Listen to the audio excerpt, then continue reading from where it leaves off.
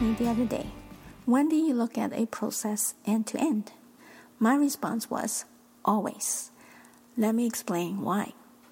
Most businesses organize themselves by function.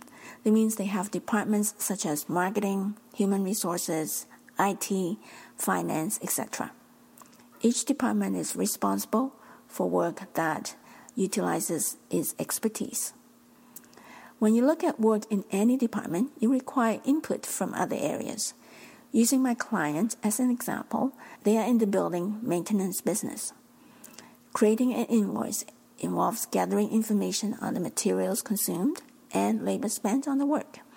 Accounting relies on the maintenance workers to report accurately on materials and labor. Otherwise, he would be chasing after the individuals for the information before an invoice could be created. Apart from having the information, how the information is captured and communicated affect the time and effort involved for billing.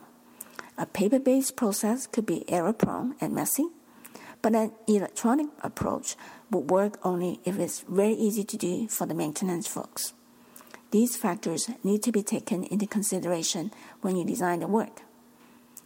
In order to be expedient with billing, you need to look at the end-to-end process. You need to engage the folks involved to come up with the best solution.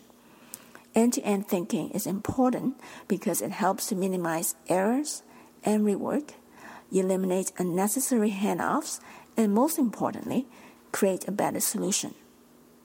It is extremely beneficial for a business to foster a culture for end-to-end thinking because it encourages collaboration. It removes silo thinking, an Achilles heel for effective execution.